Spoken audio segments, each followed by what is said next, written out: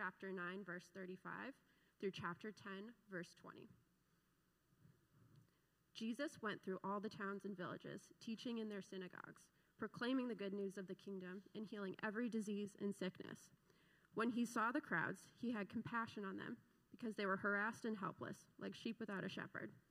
Then he said to his disciples, "The harvest is plentiful, but the workers are few. Ask the Lord of the harvest, therefore, to send out workers into his harvest field." Jesus called his 12 disciples to him and gave them authority to drive out impure spirits and to heal every disease and sickness. These are the names of the 12 apostles. First, Simon, who is called Peter, and his brother Andrew, James, son of Zebedee, and his brother John, Philip and Bartholomew, Thomas and Matthew the tax collector, James, son of Alphaeus, and Thaddeus, Simon the Zealot, and Judas Iscariot, who betrayed him. These 12 Jesus sent out with the following instructions. Do not go among the Gentiles or any town of the Samaritans. Go rather to the lost sheep of Israel. As you go, proclaim this message. The kingdom of heaven has come near. Heal the sick, raise the dead, cleanse those who have leprosy, drive out demons. Freely you have received, freely give. Do not get any gold or silver or copper to take with you in your belts. No bag for the journey, or extra shirt, or sandals, or a staff, for the worker is worth his keep. Whatever town or village you enter, search there for some worthy person, and stay at their house until you leave. As you enter the home, give it your greeting. If the home is deserving, let your peace rest on it. If it is not, let your peace return to you. If anyone will not welcome you or listen to your words, leave that home or town and shake the dust off your feet. Truly, I tell you, it will be a more bearable day for Sodom and Gomorrah on the day of judgment than for that town. I am sending you out like sheep among the wolves. Therefore, be as shrewd as snakes and as innocent as doves. Be on your guard. You will be handed over to the local councils and be flogged in the synagogues. On my account, you will be brought before the governors and kings as witnesses to them and to the Gentiles. But when they arrest you, do not worry about what they say or how to say it. At that time, you'll be given what to say, for it will not be you speaking, but the Spirit of your Father speaking through you. Thanks, Amanda. Well, I did it. I drove to the Hyatt this morning. I was like going over the sermon in my head, and I wound up at the Hyatt. I'm like, oh, you got to be kidding me. But it was also a reminder of how glad I am to be in this space. I'm like, oh, it's just so fun to be here. Welcome. If this is one of your first few times visiting us here, yes, this is a new spot. Hyatt was our old location. We moved a couple weeks ago, and I'm probably not the only person who's done that recently, but welcome. And I do want to also plug current groups. If you're new especially, or you've been with us for a while and you haven't gotten reconnected, say the pandemic kind of got in the way or whatever other life reason was there for you, I'd encourage you to check it out. And in particular, if I can plug Alpha. Alpha's starting tomorrow night. Alpha's a group designed for those who don't identify as Christian but want to explore the faith. It's a place where you can ask questions in a safe environment, which just to say, ask any and every question, and everything's just kind of thought through from a humble perspective as best we can. So if that's you or if that's a friend at work or whatever, tomorrow night's a great night to jump in. It's going to be much more introductory and just get to know your relationships. We'll watch a video and talk about it, but I can't recommend that highly enough if you or you think a friend could be at all interested in that.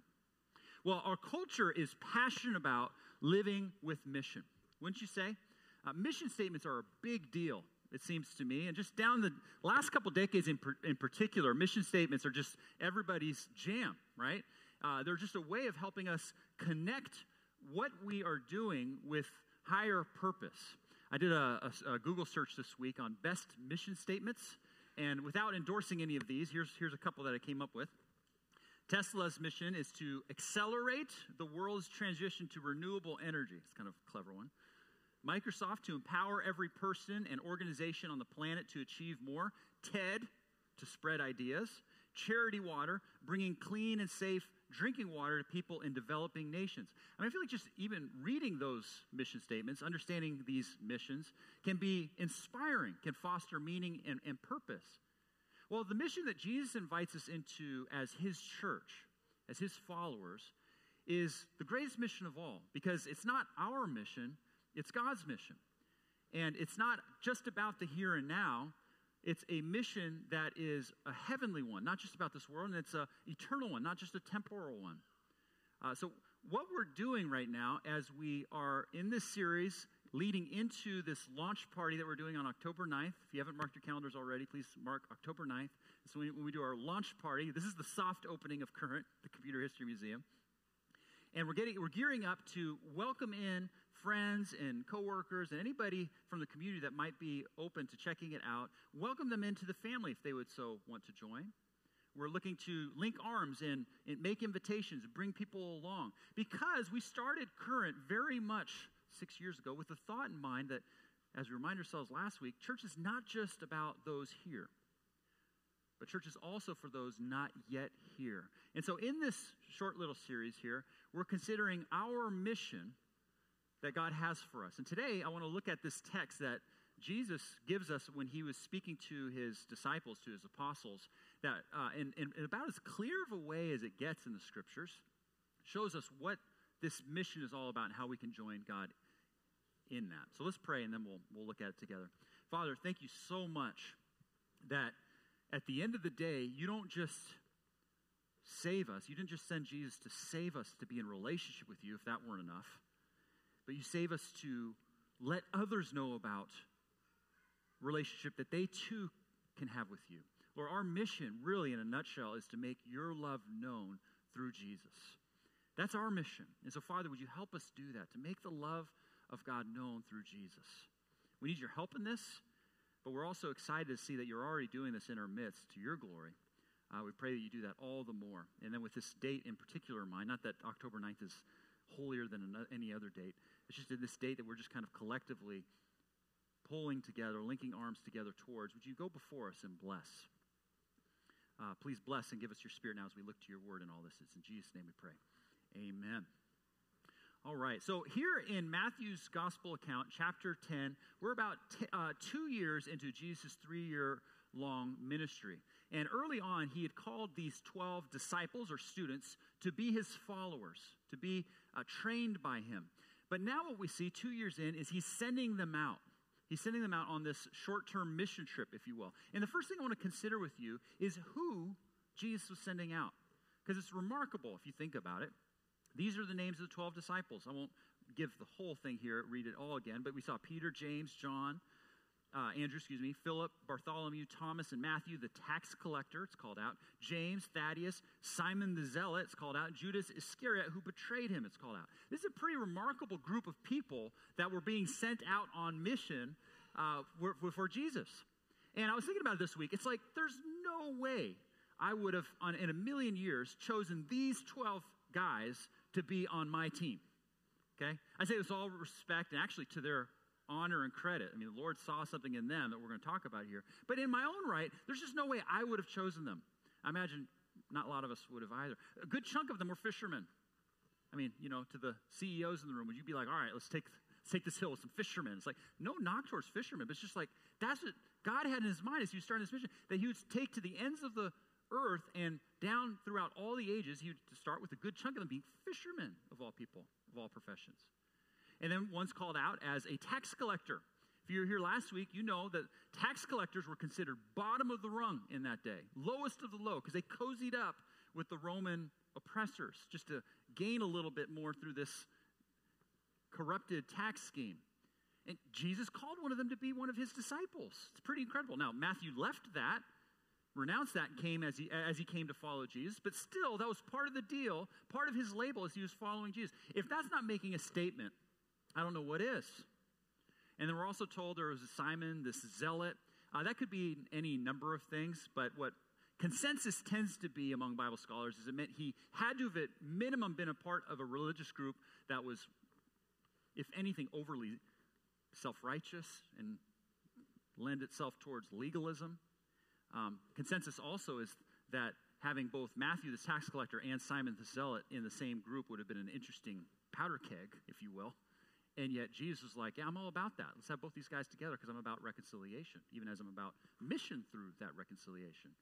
And then, of course, I was going to say not least, but yeah, at least in this case, is Judas, the one who went on to betray him. Think about this. I mean, soon after Jesus died on the cross, rose again. The church would replace Judas as one of these disciples, one of these apostles. But what we find here is even before that, Jesus still sending this guy, betrayer though he would be, out on mission, out with the words of eternal life. Again, I just wouldn't see myself choosing these 12 guys under any circumstance. But Jesus, our Lord, is like, no, these are the guys I'm going to start this movement that's going to change the world, change eternity. And if there's any unmistakably clear point that Jesus had to have been making in just his selection of who he was bringing onto the team, it had to have been this. When it comes to his mission, he wants to use every single one of us. Any and every one of us. Because the minute you and I start to go, oh, you know what, I don't think God can use me because of my past, or because of my lack of training, or my lack of knowledge, or fill in the blank, is the minute you lose sight of who he called to be on his A-team, so to speak, one of his 12. Jesus wants to use any and every single one of us. I mean, this really parallels another text where Paul, apostle writing to the early church, said, brothers and sisters, think of what you were when you were called. Not many of you were wise by human standards. Not many of you were influential. Not many of you were of noble birth, but God chose the foolish things of the world to shame the wise. God chose the weak things of the world to shame the strong. When it comes to his eternal mission, Jesus wants to use you and me. The question is, are we available? Do we make ourselves available to it? So that's the who of the mission. Now I really want to focus in on the scope of the mission, because I think that's really the point of emphasis for Jesus here. First, I want to consider our task. Okay, look at verses 5 through 8 again. These 12 Jesus sent out, and he gave them this instruction. As you go, proclaim this message. The kingdom of heaven has come near. Heal the sick, raise the dead, cleanse those who have leprosy, drive out demons. Freely you have received, freely give. Okay, so our task, Jesus breaks down into 3 parts. It's to go, proclaim, and embody that the kingdom of heaven has come near. Jesus is saying here, these are words that we need to be able to proclaim. These are words we need to be able to speak and share with words. But he adds real quickly these other thoughts of heal, raise, cleanse, drive out. And while we might not have the same authority or power that these 12 apostles were given by Jesus, the point is pretty clear. The principle is we are called to not just speak the words, but embody them, live it out, carry it out. In other words, not just take care of spiritual needs, but take care of practical needs as well. There's a very often quoted person, St. Francis de Assisi, that he once said, preach the gospel at all times, when necessary, use words. In part, that's a really helpful thought, because there's this idea of so much of who we are and what we're about is communicating a lot to the world around us. And as Christians, for those of you who are Christians, we are called to live this out, embody this mission.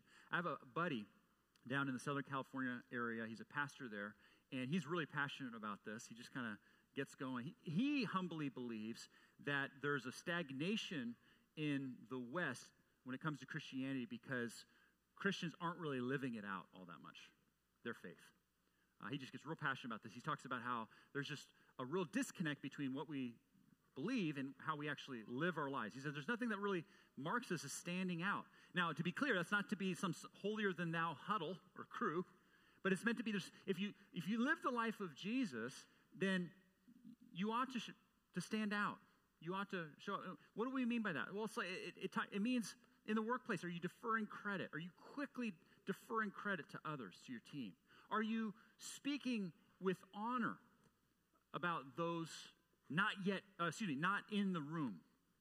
Are you looking to care for and stand up for those who don't have position or power?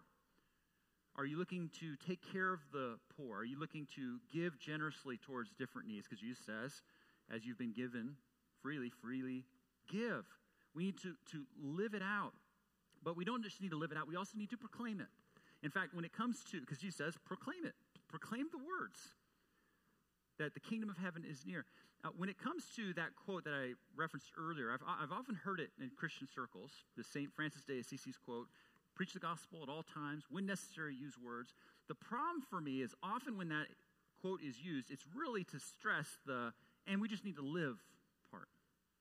And the words, it's kind of important, not really. Okay, we don't really need to get there. But no, words are absolutely important. Words are vitally important. We need to look to share the words of Jesus, the gospel, the good news message. And if you were here last week, you know, we talked about this. It's not actually overly complicated. You don't need to find a pulpit to preach from. It's just sharing the hope that you have in Christ. Remember last week when we talked about how Jesus became known as a friend of tax collectors and sinners, right? He welcomed them and he ate with them. He became a friend of them so much that he was labeled as such. I have a buddy that I mentioned last week who's in the Boston area, pastor out there. He's known as an evangelist in Christian circles, and he kind of shrugs that term away. But he was asked, hey, how do I live that like you? How do I live out sharing my faith like you? Sean is his name.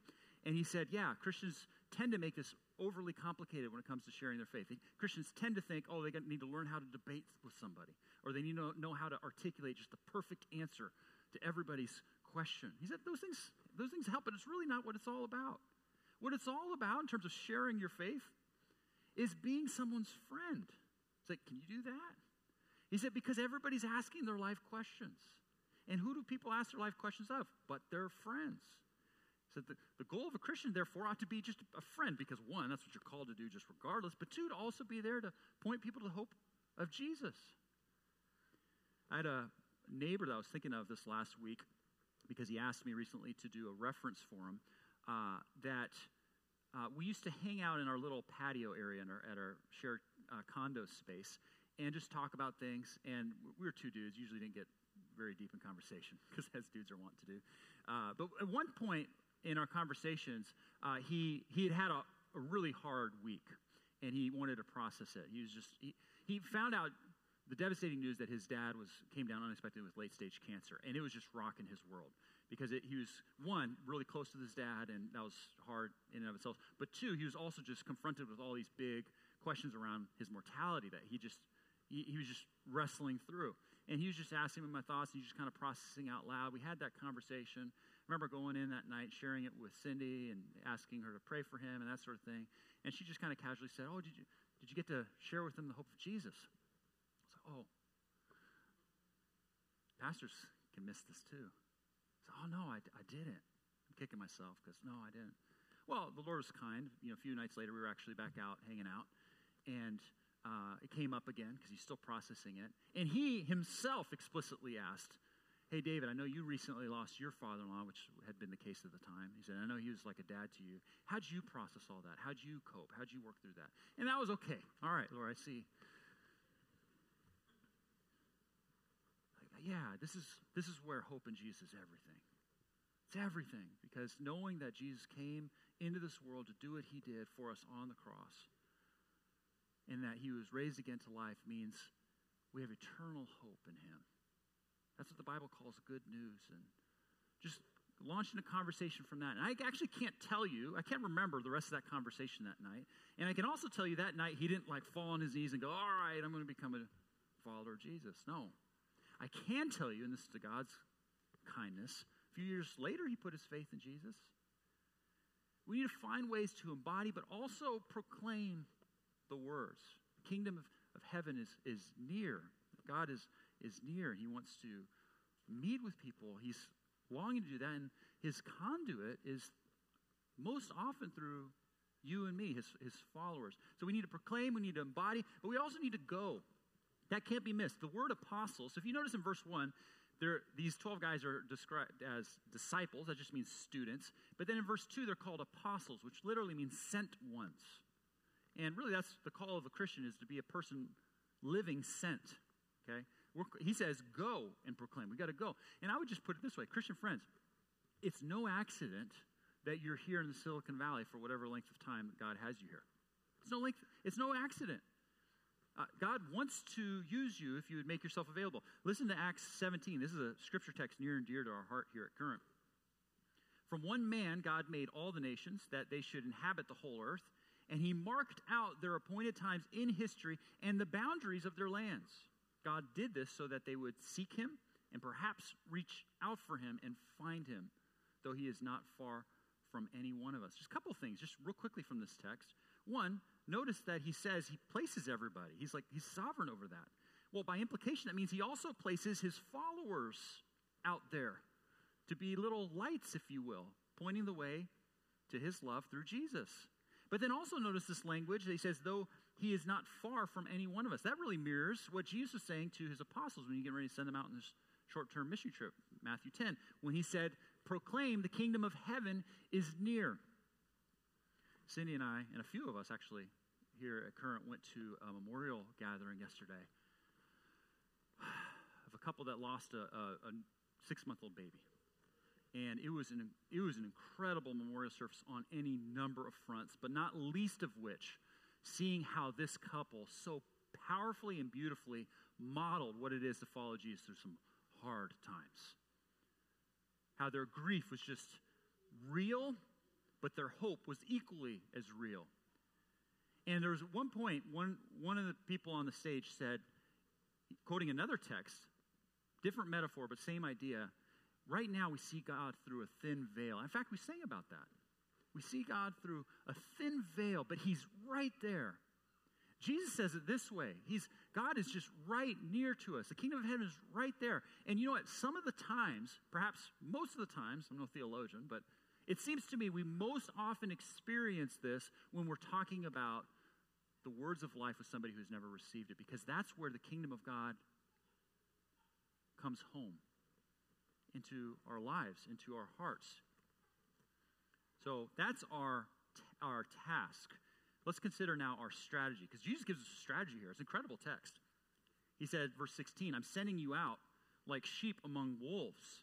Therefore, he says, be as shrewd as snakes and as innocent as doves. It's a profound statement. And I think it's incredibly wise and helpful for Christians who can fall into at least one of two extremes. Because on the one hand, there are many Christians who can very easily fall into the camp of, I just need to let people know how it is. Where's my soapbox? Because I'm going to tell somebody. Don't raise your hand, but anybody ever experienced that? You know, just overbearing, like, you know what I mean? That's got the snake part right, not so much the dove, right? But then on the other hand, there are Christians who go, when it comes to God's mission, okay, here's what I'm going to do. I'm just not going to do anything. I'm not going to try. It's just not worth it, or I can't do it, or it's not going to do anything anyways. And in some senses, that's not just as bad. It might be even worse because the words aren't even spoken. That's got the innocent of the dove part down, but it's not really shrewd. It's harmless, but also ineffective. Jesus says, no, be as shrewd as snakes. Interesting, coming from kind, gentle Jesus, that thought. Be shrewd as snakes, but also innocent as doves. What does that mean? Don't be predatory in it. Don't be overbearing in it. But yes, be intentional and wise, discerning in that way. Don't be overly just laying down and not saying anything or not standing up for anything, but at the same time, be gentle and wise and discerning in that sense. Okay, what does that look like in the real world? What does that look like for us? I would just suggest that I think this is going to mean different things to different people in different cultural contexts. Be shrewd as snakes, innocent as doves. So what does it mean for us? Well, a couple of thoughts that we've kind of gleaned down the years at Current here in the Silicon Valley. Number one, it seems to us this could mean surfacing as Christians. If you're a follower of Jesus, can you look to surface as a follower of Jesus? You don't necessarily need to look for the soapbox in the office space, but can you look to surface? You know? Can you look to at least be intentional in some way to try to point people to Jesus in ways you can? We've had fun with it down the years. The way I've always thought about it, it's like when someone asks you on Monday, hey, how was your weekend? And you say, oh, you know, on Friday it was awesome. We went out with friends and had a good time. Saturday morning, had a real fun brunch. In the Saturday evening, kind of went out on a hike. It was awesome. Sunday afternoon, went out and, you know, had a good time. And oh, what about Sunday morning? What'd you do then? Huh? It's like, I mean, I'm playing with this, but you get the idea. Instead of just like answering that correctly, you know, like honestly and genuinely, you could actually even take it a step further. Be intentional there. Oh, hey, you know, yeah, you know, on Sunday morning, we actually, our church started new gatherings at the Computer History Museum. Man, lean into that. That's an easy way to just kind of start talking about things. And it's really fun, or if you can say that with integrity, I don't know. Hopefully it's fun. You know what I mean? It's like, and then say, hey, and, you know, we're getting ready to gear up for this launch party. It's going to be an exciting day. It'd be fun to have you out and just experience what, you know, so much of my life is about. I'd love to have you out. In fact, they're even giving away tickets to the Computer History Museum. I was thinking about going. You want to go? I don't know. You know what I mean? Like, how could you be shrewd as a snake in our culture, but also innocent as a dove? Surfacing seems a low-hanging fruit. Another thought, and I'll just share this real quick in passing. Share your story. Look to share your story. Because I think in our culture, sharing our story is such a wonderful thing to do, because it's just, nobody can argue with your story. It's your story. In fact, put more spiritual language behind it. It's your testimony. It's testifying to the Lord. Peter, one of these disciples, would later go on to write to the church, say, always be prepared to give an answer for the hope that you have in Christ, essentially. You can share your story. Okay, when it comes to being shrewd as a snake, innocent as a dove, the classic example in my mind, just kind of holistically as we think about that, is I think about the incredible way the Lord used Cindy to reach out to her dad. Don't quote me later. I do not think she's as shrewd as a snake. Well, I do think she's very shrewd. You get her point. Innocent. She's incredible. I mean, those of you guys who know her, you know the power of this thought. But she came to faith in high school, as many of you know, and her parents weren't Christians for a long time, so she just started sharing with them about the love of Jesus, the love of God through Jesus. And it got to the point where eventually her dad said, hey, I'm going to have to put a hard wall there and say, I don't want to talk about religion or politics with family. And Cindy, not to be deterred, was like, okay, I'm not going to keep going that route, just sharing these ways, but I'm not going to stop either, because this is my dad. And he needs to know about the love of God through Jesus. And so she changed her approach. And she still was very intentional and thoughtful. And by God's grace, before he, passed away, he put his faith in Jesus. And I'll tell you what, a big part of his testimony is how grateful he was for God using his daughter and son to help him actually get to the place where he would receive Jesus. This is our strategy. Be shrewd as snakes, but also innocent as doves. What does that mean? What could that look like for you? What could it mean like for you? That's our task, that's our strategy. And then here's our reality. Verse 16 and 19, through 18. I am sending you out like sheep among wolves. Therefore, be as shrewd as snakes and as innocent as doves. Be on your guard. You will be handed over to the local councils and be flogged in the synagogues. On my account, you will be brought before governors and kings as witnesses to them and to the Gentiles. Gentiles just being another word for non-Jews in the day. I just imagine myself being one of these disciples when they first heard these words of Jesus, because Jesus was sending them out on the short-term missionary trip, as we've established. He said, you're going to go, you're going to proclaim, you're going to embody, the kingdom of heaven is near. That's what you're going to go do. And he's talking about how that's going to look. And eventually he gets to this section in this little pep talk. He says, and you're going to be handed over to governors. You're going to be flogged. And at this point, I just think the disciples must have been looking at each other, is he still talking to us? Because the context of this, they were just going out for a few days. Few weeks. It's like, what's all this governor stuff and trials and flogging?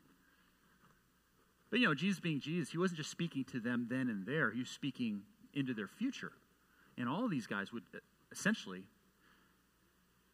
all but one would be martyred for their faith. The other would be exiled, precisely for proclaiming the very words that Jesus was giving them on this day. So he was speaking into not only their future, but also ours as well, down the ages, all Christians. And so many of you, I'm sure, are aware, there are many Christians in the world today dealing with very intense persecution to this degree. Cindy and I have friends in parts of the world, Asia, Middle East. This is not just kind of some foreign concept.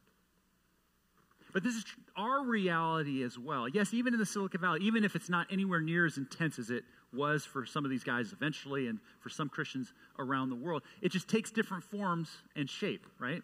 And so what does that mean? Jesus is calling it out. He said, don't be surprised. Expect this. And I was having a conversation. I've gotten to know someone in our neighborhood recently, and when we first started to get to know each other, we really hit it off. It was a good conversation. I thought things were going really, really good. He was asking me what I'm about, and I told him I'm a pastor, and he really lit up at that. He said, I used to be a Christian. He just started sharing a lot of his background, asking me why I believe what I believe, and I was just trying to be thoughtful and just kind of share and just, respond to his questions. Well, at some point in the conversation, just randomly, abruptly came to an end.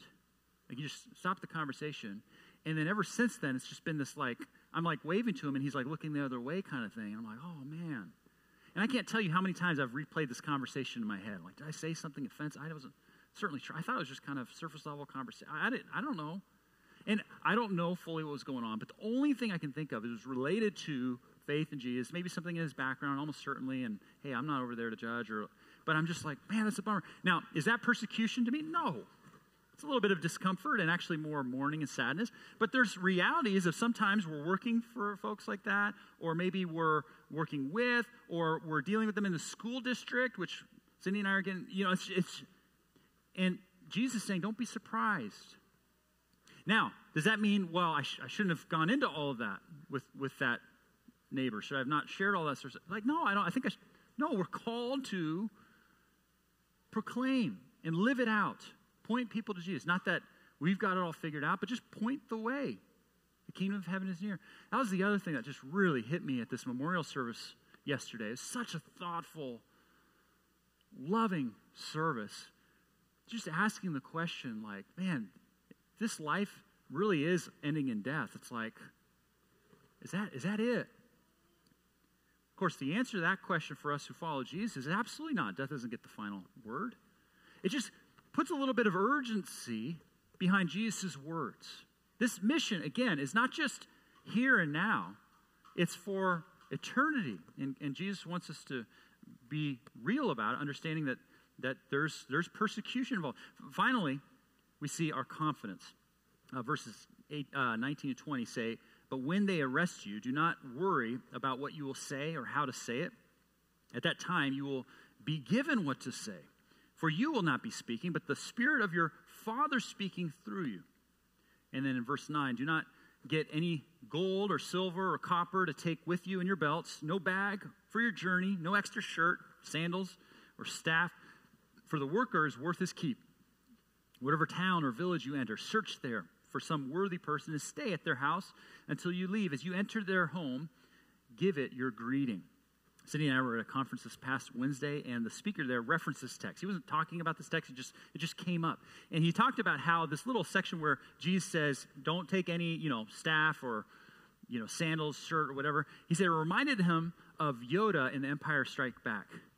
He's like, that's the best of the trilogy. And I agree. Empire Strikes Back is a good movie. But there's that scene where Luke goes to Dagobah. Okay, you diehard Star Wars fans, I'm trying to walk into this a little carefully. To get training from Yoda, okay? So he goes to this planet, and he's getting training from Yoda.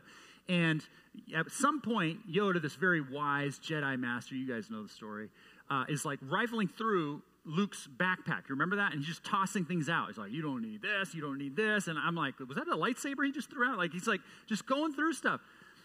Here's Luke gearing up for a life and death battle with Darth Vader. And the wise old Jedi is saying, you don't need this, you don't need this, you don't need this.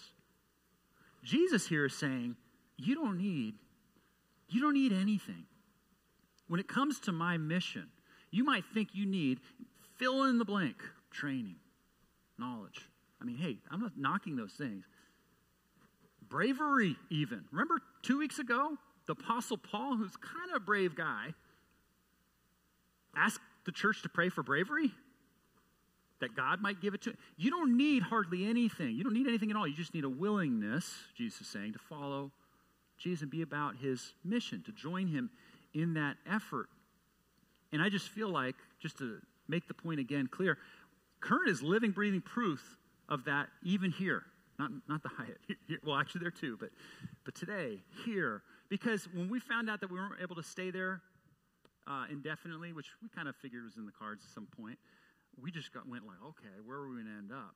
Because facilities do not grow on trees in the Silicon Valley for churches. And we had a lot of no's, and I think I mentioned a few weeks back, I have a church planning buddy right now in the Santa Clara area who's talked to more than 90 church locations and heard over 90 no's.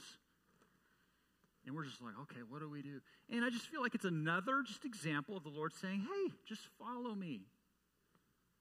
Don't take staff or shirt or facility.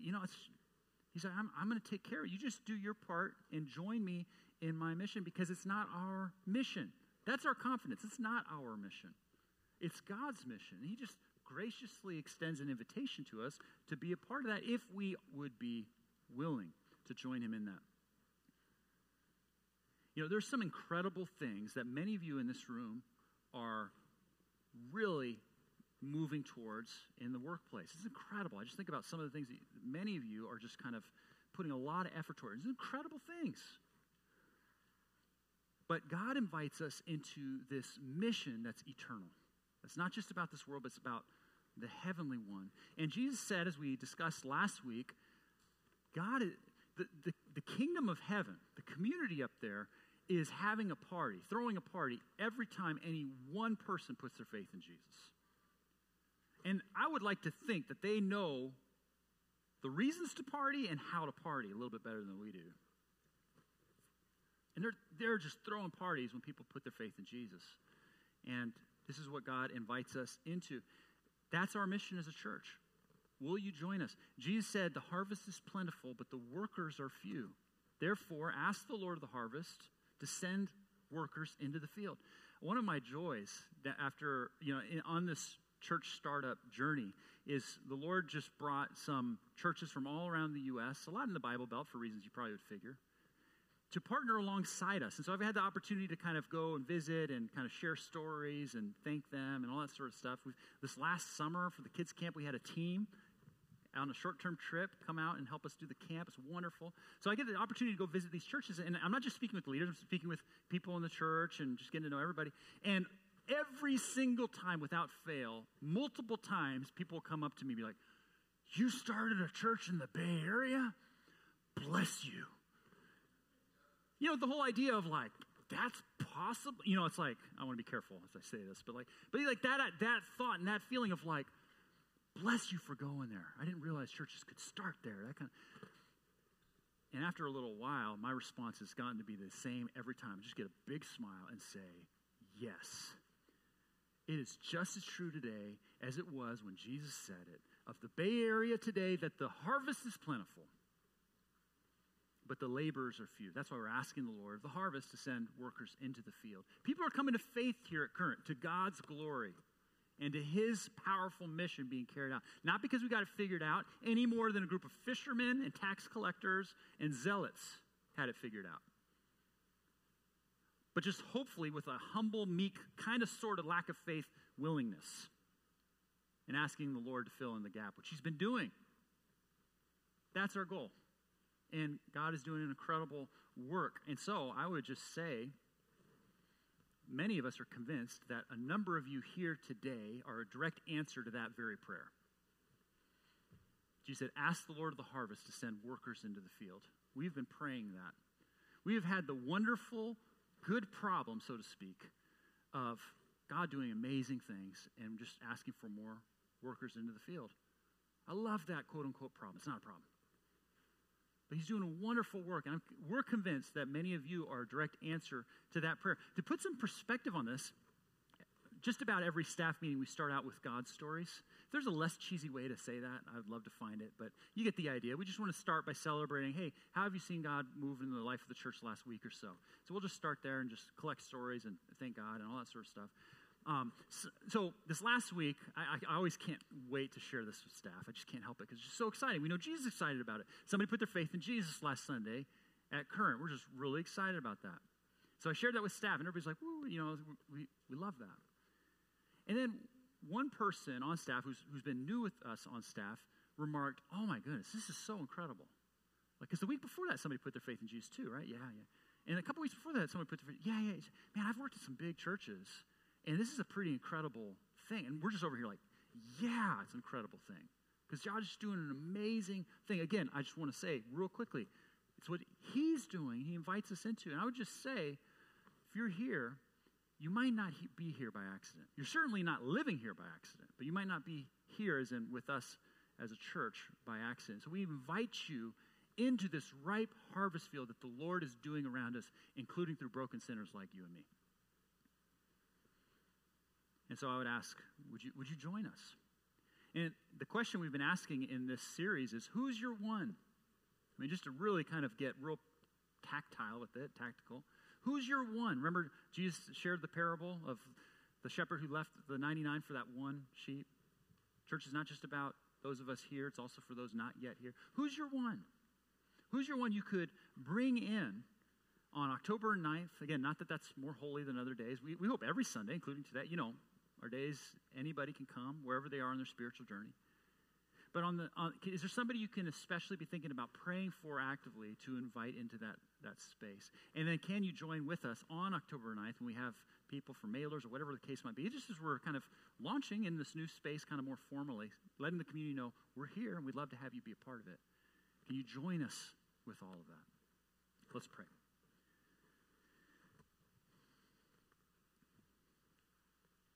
Father, it's incredible, so incredible that through your wisdom you use the foolish to shame the wise.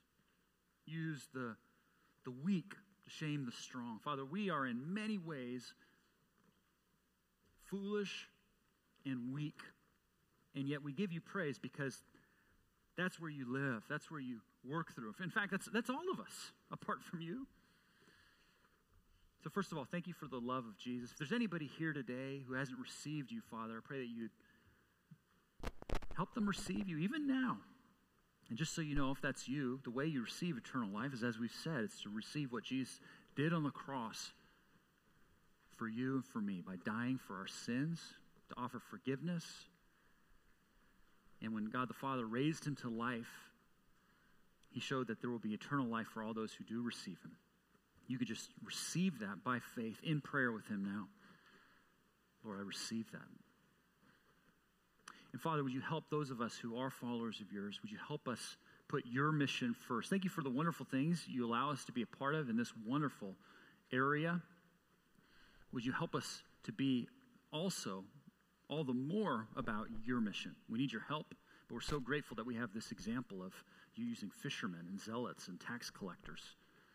Would you help us have a willingness, even this week, in our neighborhoods, in our workspace, to pray, to invite and join you in your mission? We ask this all in Jesus' name, who came sent for us. Amen.